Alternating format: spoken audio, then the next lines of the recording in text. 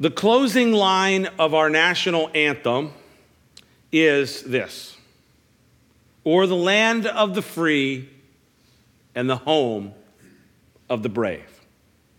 The song declares that this land, this place, this country is the land of the free. Amen? Free from the tyranny of an oppressive government. Free from the taxation without representation. Free. And that it is. This is a free country. In this place, today, you could wake up. This morning, in 2018, you could wake up on this soil, on this land, and choose to do what you wanted to do. You could choose to go where you wanted to go, and you could choose to pursue the things that you want to pursue. Why? Because this is the land of the free. You can pursue your God-given dreams upon this land. And I'm thankful to be here. There is another place that is even freer than America. It's a place of ultimate freedom. It is the city of God, the kingdom of heaven. The kingdom of heaven is the land, and I'll put it this way, the land of the truly free. Amen?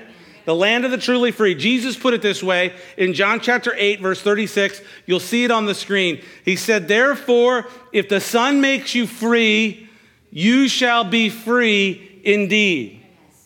So the question tonight for you and for me is this: are you truly free? Are you free tonight in Jesus Christ? Our text tonight in Genesis 21 is a chapter that provides a picture, a contrast really between the free and the slave. In fact, this chapter and this scenario that we will read through tonight is used in the New Testament as an illustration. It's a type. It's a picture of the difference between the person who is truly free and the person who is still in bondage. Either the bondage of sin, or for some Christians even, the bondage of still operating under the law and not in the freedom and the grace of Jesus Christ. So we're talking about what? The birth of Isaac. The birth of Isaac tonight. And the contrast is the difference between Isaac and Ishmael. They are both sons of Abraham, but one is the son of a slave woman, the other the son of a free woman. The question is, for each and every one of us, which one are you? Which son are you? So we need to take a look at this chapter.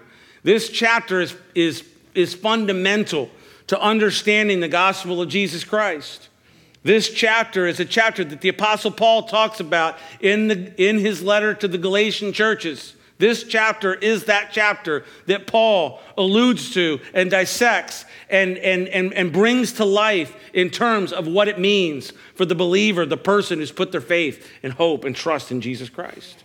So let's look at this chapter tonight and ask ourselves, am I in the land of the truly free? Am I truly free in Jesus? If you're taking notes tonight, the first point is this: born into freedom. You're born into freedom. Let's look at it. Chapter 21 of Genesis, beginning at verse 1, it says this: "And the Lord visited Sarah as he had said, and the Lord did for Sarah as he had spoken. For Sarah conceived and bore Abraham a son in his old age, at the set time of which God had spoken to him.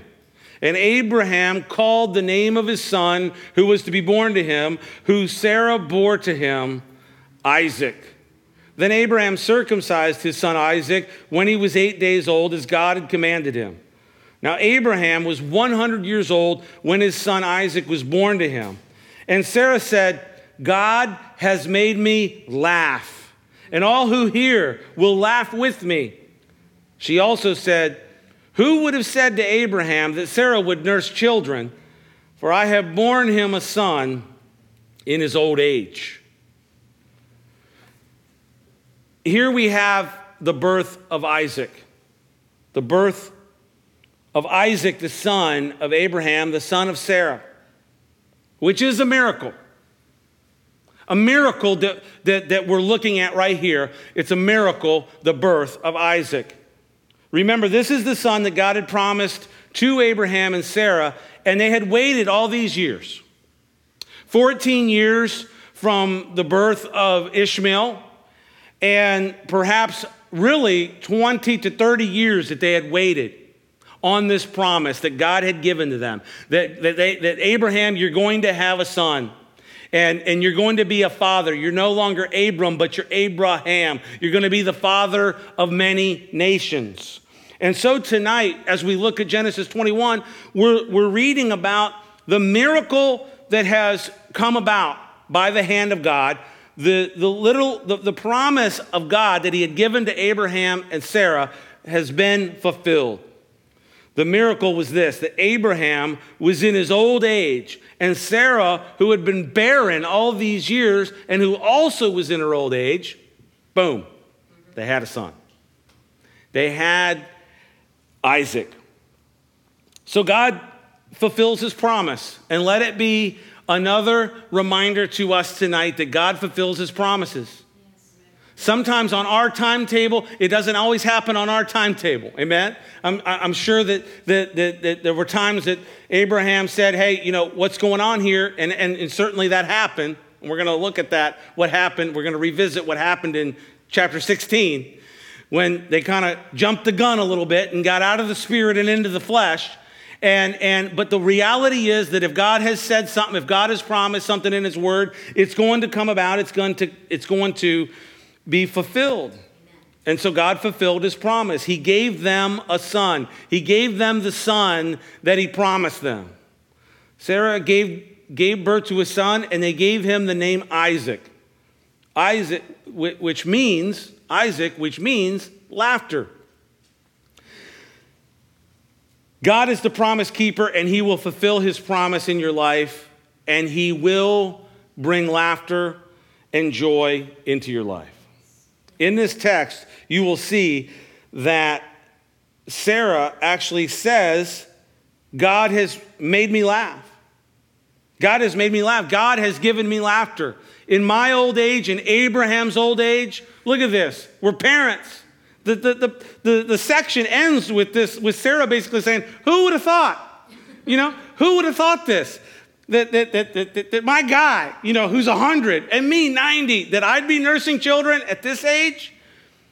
And he fulfilled the promise, and he brought laughter and he brought joy into her heart. And Christian, that's exactly what he does with you and me. That we're born into his kingdom. Just like Isaac was born, that there's a miracle that happens when you and I are born into the kingdom. We're born into the freedom of Christ. We're born again, as it is said, as Jesus said to Nicodemus in John chapter 3, you must be born again. That's what happened to us when we believed and received Jesus Christ. We received him as our Lord and Savior, that we were born again into the kingdom, and we were born into freedom. And what happens when we're born into freedom? Hey, you ever seen what happens to people when they're set free? Yeah. They're not moping around. They're not hanging their head. They're not saying, woe is me. They're shouting from the rooftops, right? You ever seen people that are released? You ever seen people that are set free? They are overjoyed. There's laughter. And Christian, that's what God wants to bring into your life. Maybe you've gotten to the point where there's no more laughter. Where's the laughter? Where's the joy in this whole thing? We've got to get back to that reality that you have been born into freedom, Christian, and you have been given a joy deep down in the center of your heart, and you got to let it just go. Be happy, be glad. Have a glad and sincere heart before the Lord. Have joy. Laugh. It's fun. It's fun to laugh. Amen? Anybody like to laugh? I like to laugh. I crack myself up. Anybody crack yourself up? Yeah. I like my own jokes. According to me, sometimes I've got some good material, some good comedic material. And nobody else might think so, but that's okay because I laugh. And laughter is so fun. The Bible says that laughter does the heart good like a medicine. And I'm a firm believer in laughter, and I believe that we should have a good laugh at least once a day.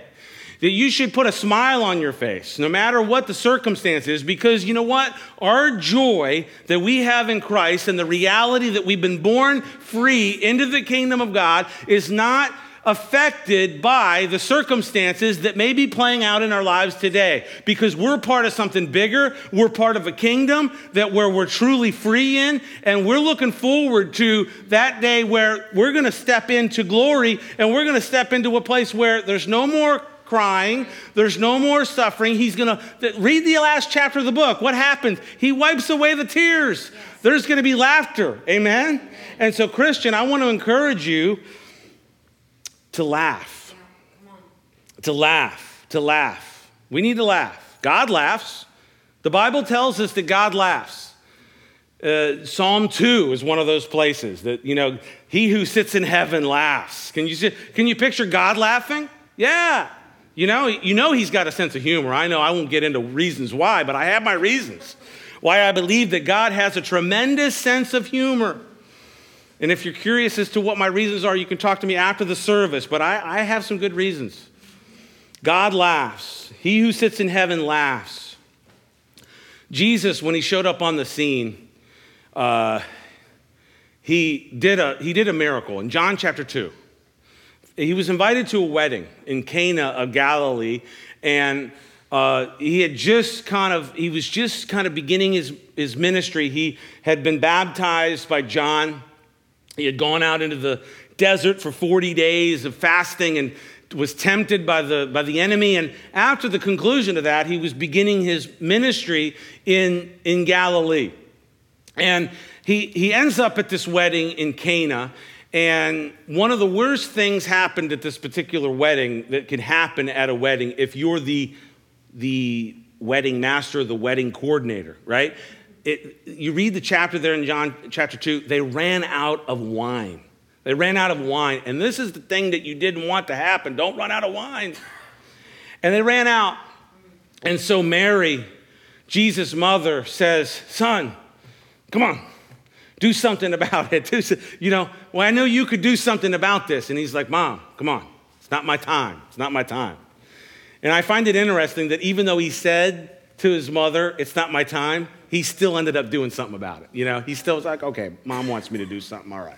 I'm going to fix this situation. So what does he do? He says, look, you see these jars over here? There were 6 jars that were about 20 to 30 gallon jars. Okay. And there was 6 of them and they were empty.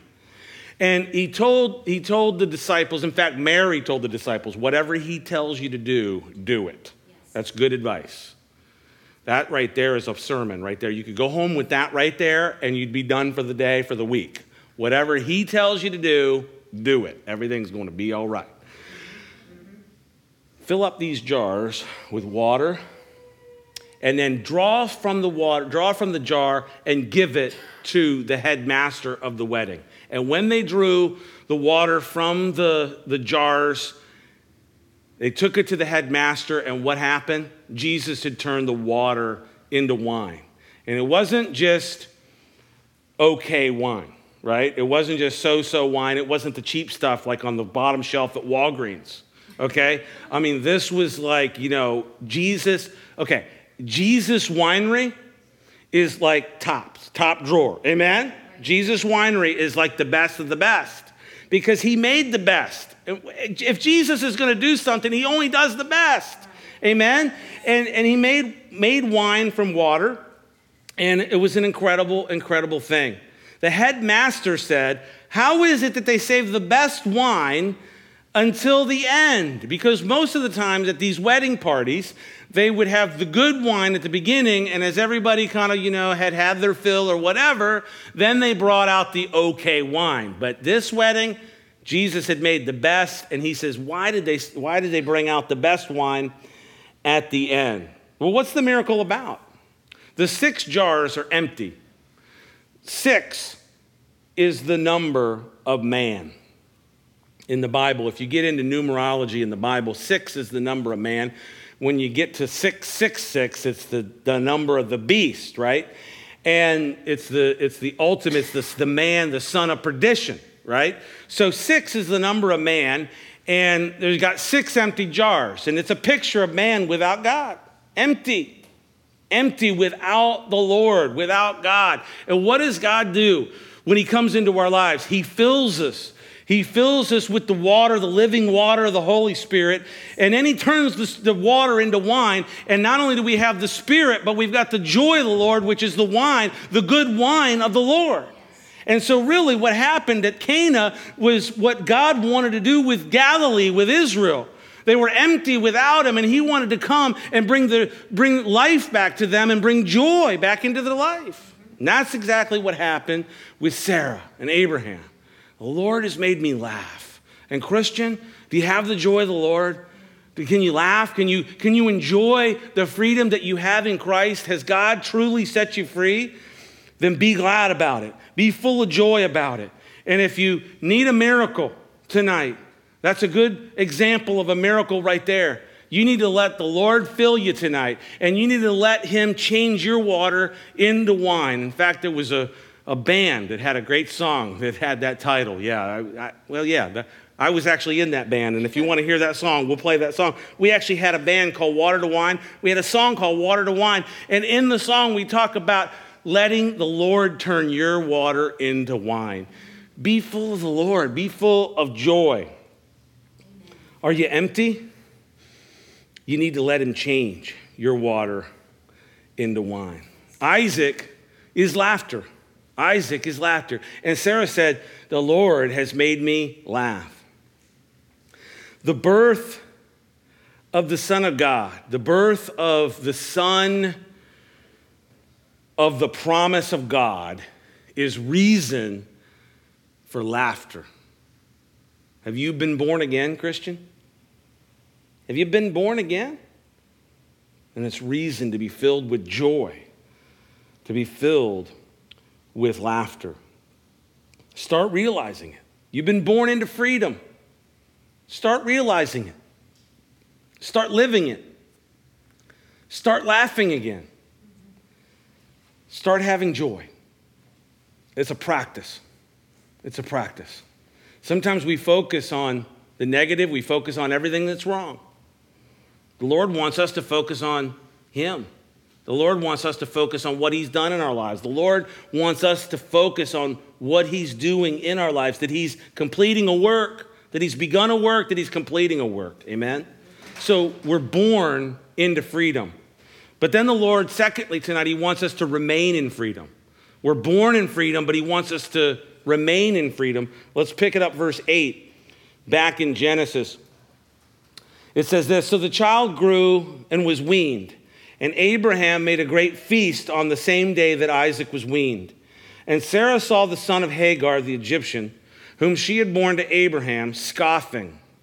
Therefore she said to Abraham, cast out this woman and her son, for the son of this bondwoman shall not be heir with my son, namely with Isaac.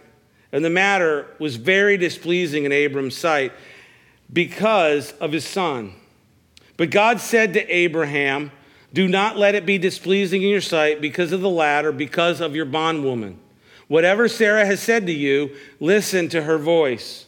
For in Isaac your seed shall be called. Yet I will also make a nation of the son of the bondwoman because he is your seed. So Abraham rose in the morning, early in the morning, and took bread and a skin of water, and putting it on her shoulder, he gave it and the boy to Hagar and sent her away. And then she departed and wandered in the wilderness of Beersheba. And the water in the skin was used up, and she placed the boy under one of the shrubs. And then she went and sat down across from him at a distance of about a bow shot. For she said to herself, let me not see the death of the boy. So she sat opposite him and lifted up her voice and wept. And God heard the voice of the lad. And then the angel of God called to Hagar out of heaven and said to her, what ails you, Hagar? Fear not, for God has heard the voice of the lad where he is. Arise, lift up and the lad, and hold him with your hand, for I will make him a great nation. Then God opened her eyes, and she saw a well of water. And she went and filled the skin with water and gave the lad a drink. So God was with the lad, and he grew and dwelt in the wilderness and became an archer. And he dwelt in the wilderness of Paran, and his mother took a wife for him from the land of Egypt. Okay, so we are born into freedom. Amen? We're born into freedom, but God wants his children that are born into freedom, he wants us to remain in freedom. He wants us to remain free. Isaac grew, and it became time to where his mother was going to wean him. And evidently this was a big deal in the culture. In this particular culture, in the ancient Near East, it was a big deal. And so Abraham threw Isaac a feast. I guess different cultures have there's different types of rites of passage, right? And you're familiar with those types of parties that are thrown, and sometimes people are throwing extravagant parties. I'm familiar with the party in the Hispanic culture, right? When I guess it's for the girls when they turn 15, and I've seen some of these parties that have been thrown that are extravagant. It's part of the culture that they do this. And so in this particular culture, it was part of this culture that at the weaning time that there would be this party, that there would be this feast. And so this was a big deal. And just as Isaac grew, and he was born into freedom, but then he grew, amen? As we're born into freedom, we need to grow. We need to grow in the Lord. We need to keep growing. Once you're born, that's not the end of the story. Amen?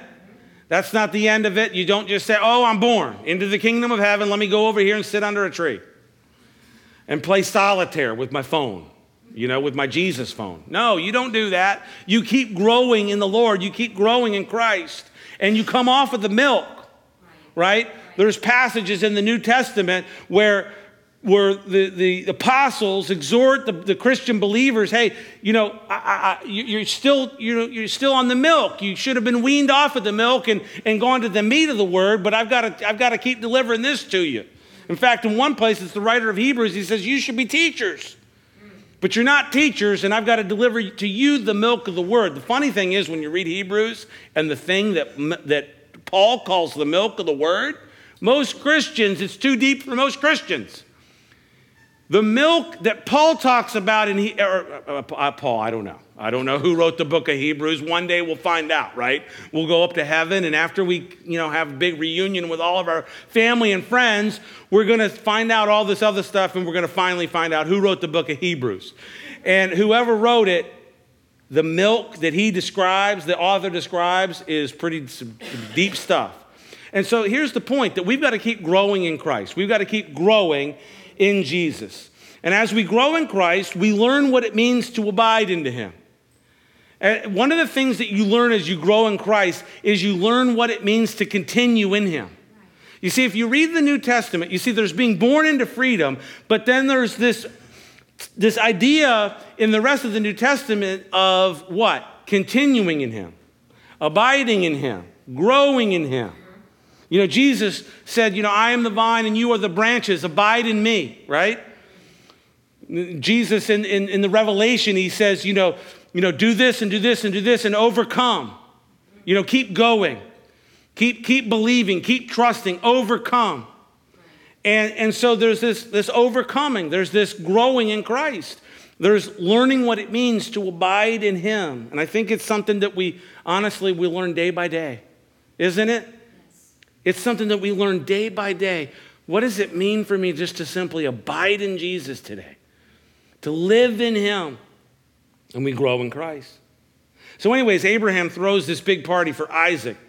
And at the party, Ishmael is there. And there's about, most scholars put the difference in age at about 14 years, give or take a couple of years there. But so you had Isaac, who was maybe 3 or 4, and you have Ishmael, who's, a teenager. And he's at the party, and here's the big party going on that Abraham is throwing for Isaac, and he's just sneering, just scoffing at the whole thing, making fun of the whole thing. And this just irritates Sarah to the core. She can't take it. She goes to Abraham and she tells him that she can't deal with it. She's like, Abraham, look, I can't deal with this. Get them out of here. I don't want Ishmael and Hagar here anymore. I can't take this anymore. Furthermore, Ishmael will not be an heir with Isaac. We have Isaac now. God has fulfilled his promise, and Ishmael will not be an heir in this family. And she wanted Hagar and Ishmael removed, cast out of the house. And the text tells us that this upset Abraham. It upset him. And he goes to the Lord. He's upset about this situation. And he goes to the Lord. How do you know he went to the Lord? Because the Lord told him what to do. Amen? Amen? And that's some good advice right there. When you're upset about something, when you don't know what to do about something, what should you do? Take it to the Lord. Take it to the Lord. When you are upset with a situation and don't know what to do, take it to the Lord and he will show you what you are to do. He will make it abundantly clear which way you are to go, which action or non-action you are to take. He will make it clear what you're to do. So if you're upset with a situation, Christian, take it to the Lord. Amen. Let it be something that triggers in our minds, in our spirits, when we're upset, wow, I need to take this to the Lord. And Abraham evidently took it to the Lord because the Lord guided him in exactly what to do. And you know, if you listen to the leading of the Lord, if you listen to the guidance of the Holy Spirit in your life, you won't go wrong. You won't go wrong. Learn to hear from the Lord. Learn to let him guide you. Learn to hear that still small voice in your life through the Word of God. And through your own intimate time with the Lord, he will tell you, he will save you from a lot of stuff. Amen. He'll save you from bad investments, bad decisions. Trust me, I'm testifying tonight. He will save you from bad decisions. He'll tell you what to do. And you know, if God tells you something to do, that he's got a plan. God does not, he's not arbitrarily just giving out, well, go here, go there, go to the left, go to the right. No, if God tells you something to do, he's got a plan. Yes. And he's going to work that plan and he's going to bring it to fulfillment. Amen? Amen? So God says, whatever Sarah said to you, listen to her voice. For in Isaac your seed shall be called. Listen to your wife, Sarah. Listen to what she's saying. So what did Abraham do? He listened to the Lord. Abraham cast them out of the house. You say, well, man, how could God tell them, Abraham, to cast them out of the house? Well, remember what I said. If God gives you a command, if God has said something in his word, he's got a plan for all the parties involved. There's a way that he works in that through his word that he's going to bring about what needs to be brought about in every single person's life. And that's why we just need to trust the Lord, trust the word in our life. And if you're standing on the word, you can never go wrong. Amen? So Abraham casts them out of the house, and he sends Hagar and Ishmael on their way with some provisions to make it to Egypt.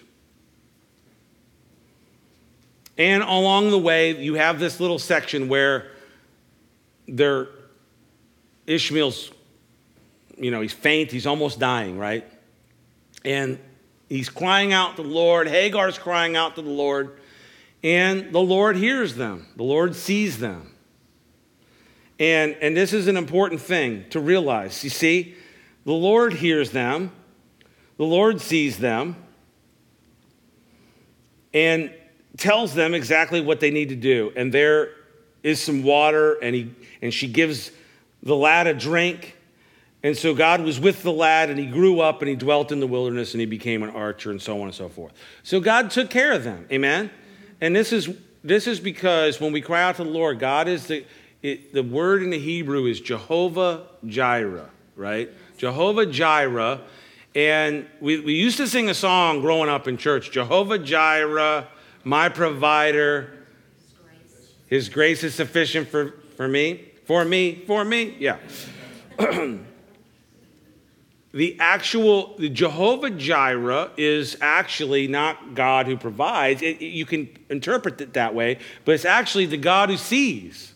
Because the God who sees provides for the situation. And so when God says, I see you, and I see your need, and I see that you cried out to me. And so he's the God who provides, because he's the God who sees. Amen? So they're cast out. They're cast out of the house. So you see that one son remains in the house and one son is cast out. Now, I want to take you back to chapter 16, just for a second. Remember in chapter 16 was when Sarah came to Abraham and said, I guess this whole thing's not happening with this promise that God gave you and me having a baby and you being a father of many nations by this whole thing. And so it's not happening. So here, take Hagar. Remember that chapter. And we talked about Sarah and Abraham both getting in the flesh. And that's what happened there. Abraham got in the flesh. He went into Sarah's maidservant and she bore him Ishmael. So what ended up happening? The product of that relationship, the product of that union was a son of not the promise of God, but a son of the work of the flesh, of going with the flesh. And so you have the son of the flesh, Ishmael. And then you have, in this chapter, we're talking about the birth of Isaac and the growing up of Isaac, and he's the son of the promise. So you have two sons here, two sons of Abraham.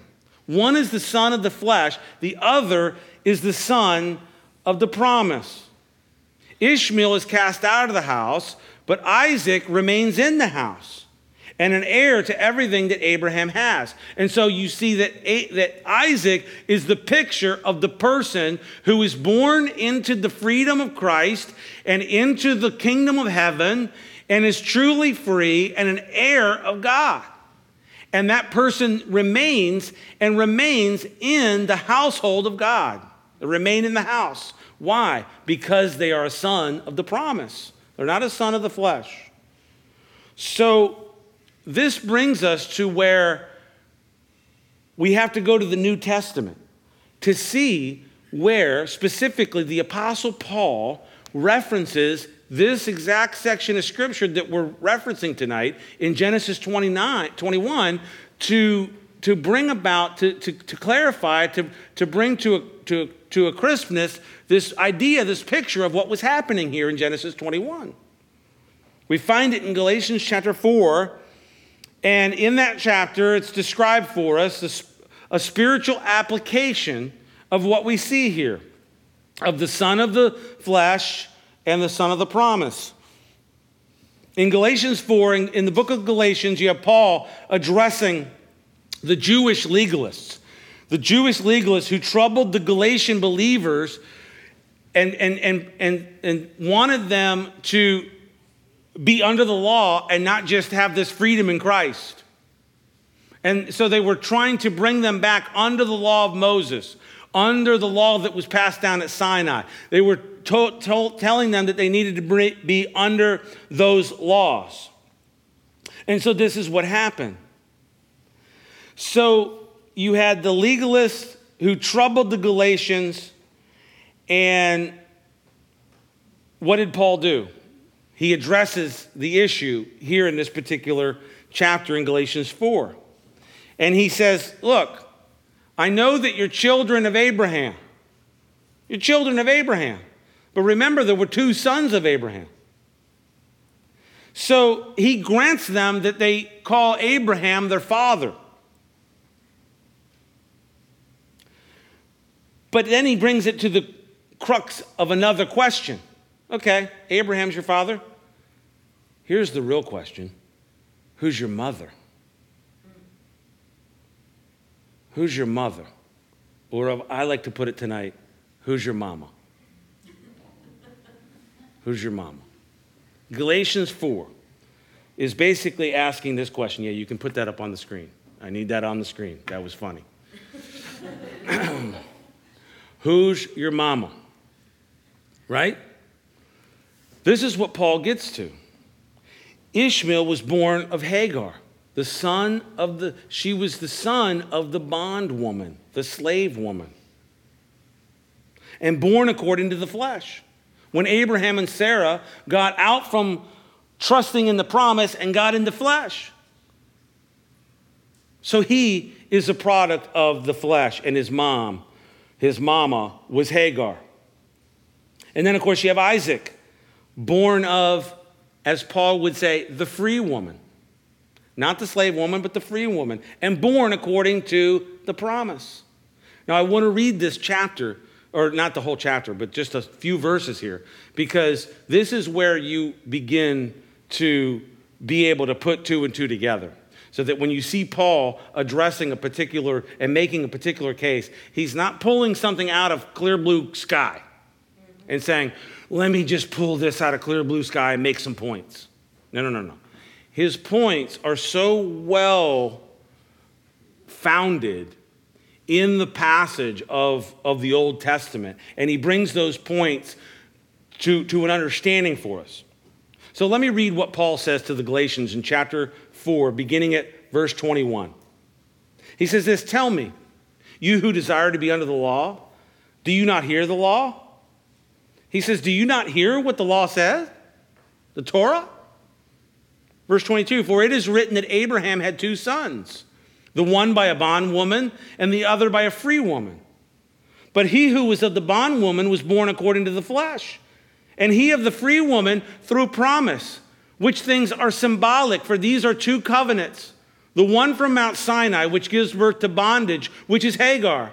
For this Hagar is Mount Sinai in Arabia and corresponds to Jerusalem, which now is in bondage with her children. But the Jerusalem above is free, which is the mother of us all. For it is written, rejoice, O barren, you who do not bear. Break forth and shout, you who are not in labor. For the desolate has many more children than she who has a husband. Now we brothers, as Isaac was, are children of promise. But as he who was born according to the flesh, then persecuted him who was born according to the Spirit, even so it is now. Nevertheless, what does the scripture say? Cast out the bondwoman and her son, for the son of the bondwoman shall not be heir with the son of the free woman. So then, brothers, we are not children of the bondwoman, but of the free. So that's the question that Paul gets down to. And he would ask, okay, you're Abraham's son, but who's your mama? Who's your mother? Are you a son of the bondwoman or a son of the free woman? So we need to remember, Christian, that you are a child of the promise of God. You are a son of the free woman. You have been born into freedom. You have been born into the kingdom. You've been born again of the Spirit of God. And you have been born and you have been made a rightful son and a rightful resident in the household of faith. And you have been made an heir and a joint heir with Christ. Amen. And that's what's going to cause us to remain in freedom. To remember that, Christian. Sometimes we have to remind ourselves of the foundational principles that God has said in His Word. You are free because God has made you an heir, a joint heir with Christ. You are not barely hanging on in the family. No, you're an heir in the family. Yes. And we need to remain. We need to realize this. And this is going to cause us to remain. There is always this tendency towards bondage. I mentioned it before we got going tonight. And I don't know how it ties in. This tendency toward bondage, how it ties into the law of entropy. But there's chaos and order, and everything tends towards chaos. And spiritually, I think we tend towards bondage. There's always a tendency towards bondage. There's a tendency in governments toward tyranny. In our personal lives, there's a tendency towards bondage. But we need to remain in freedom. We need to remain in the freedom of Christ. Ishmael and his descendants are those that God did honor his word in that sense. Why? Because Ishmael became a mighty nation. He had 12 sons that had, the whole thing. And so it grew up as this. Today, it's one of the fundamental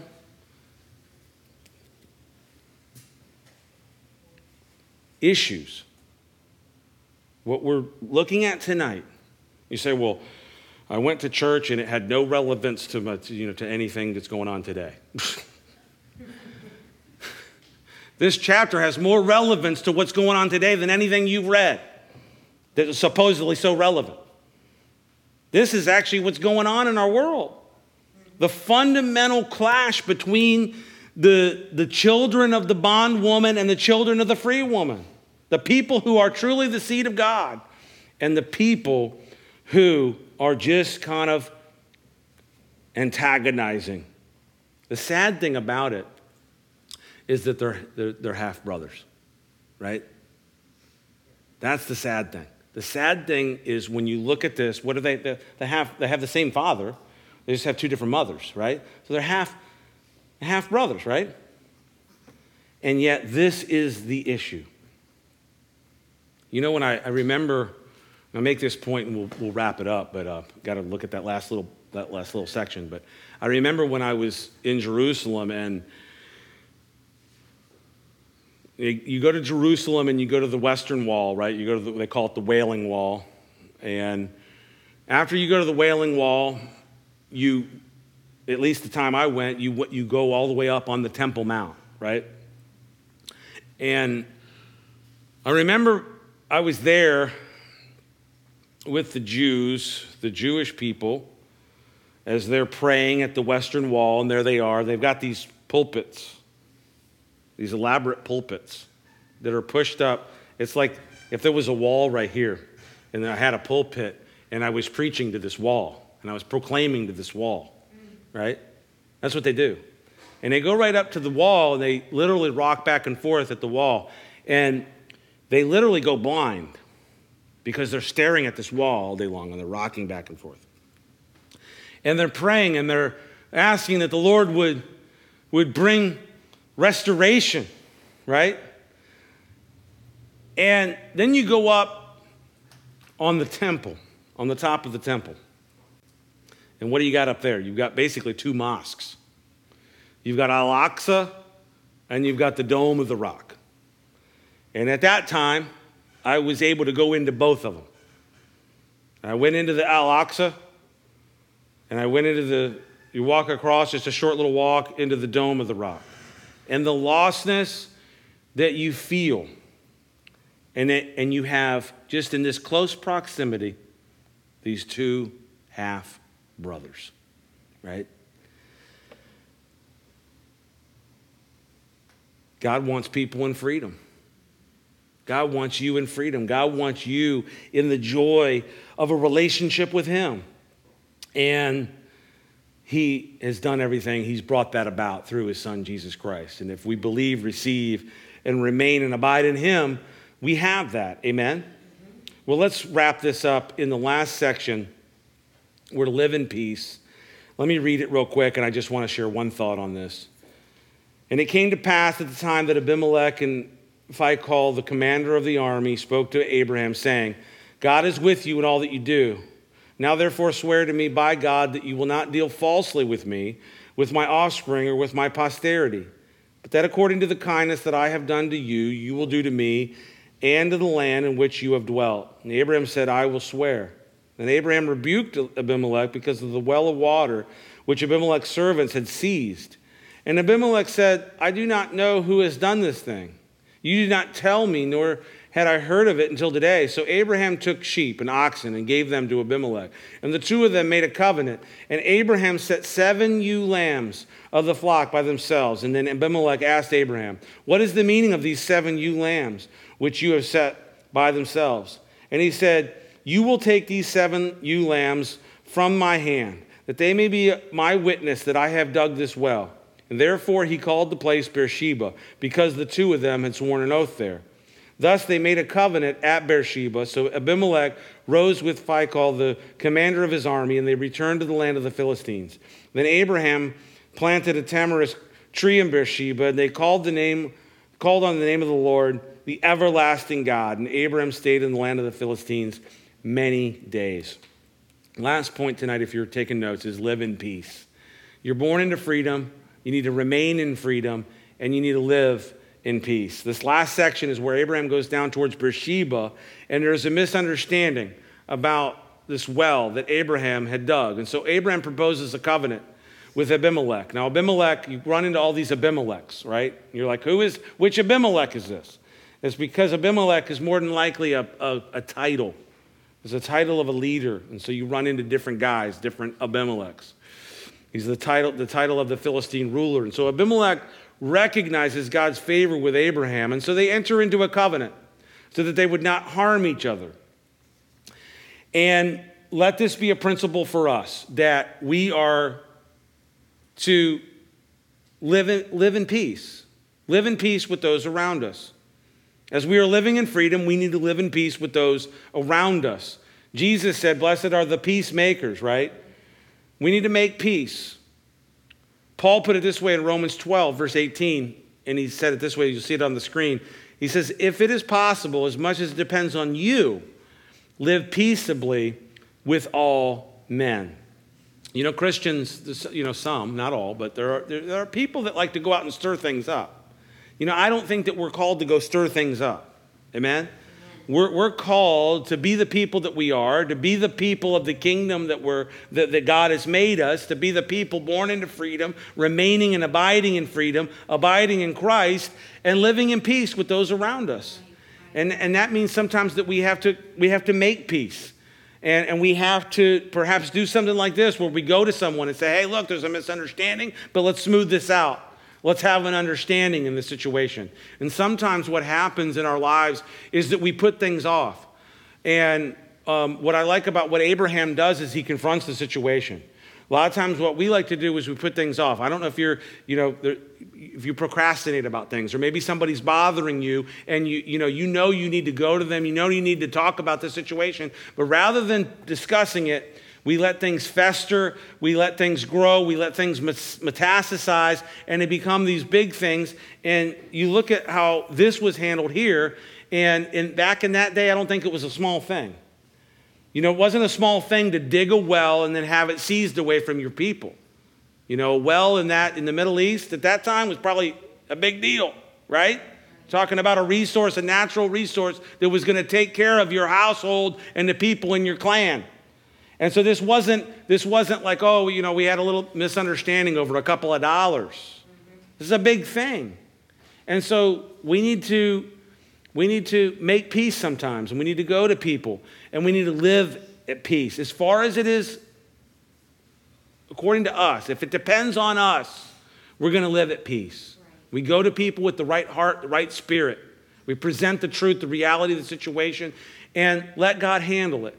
Let God intervene in the situation rather than kind of letting things go. And I think there's a lot of things that happen in our lives because of non-communication. And we tend to live with this idea that things are going to sort themselves out.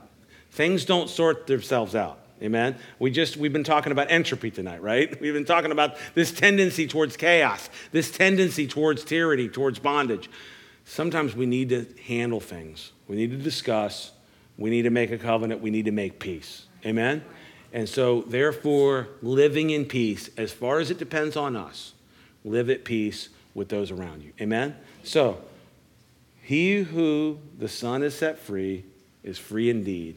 The kingdom of heaven, the city of God, is the land of the truly free. Are you free tonight? Are you free in Jesus Christ?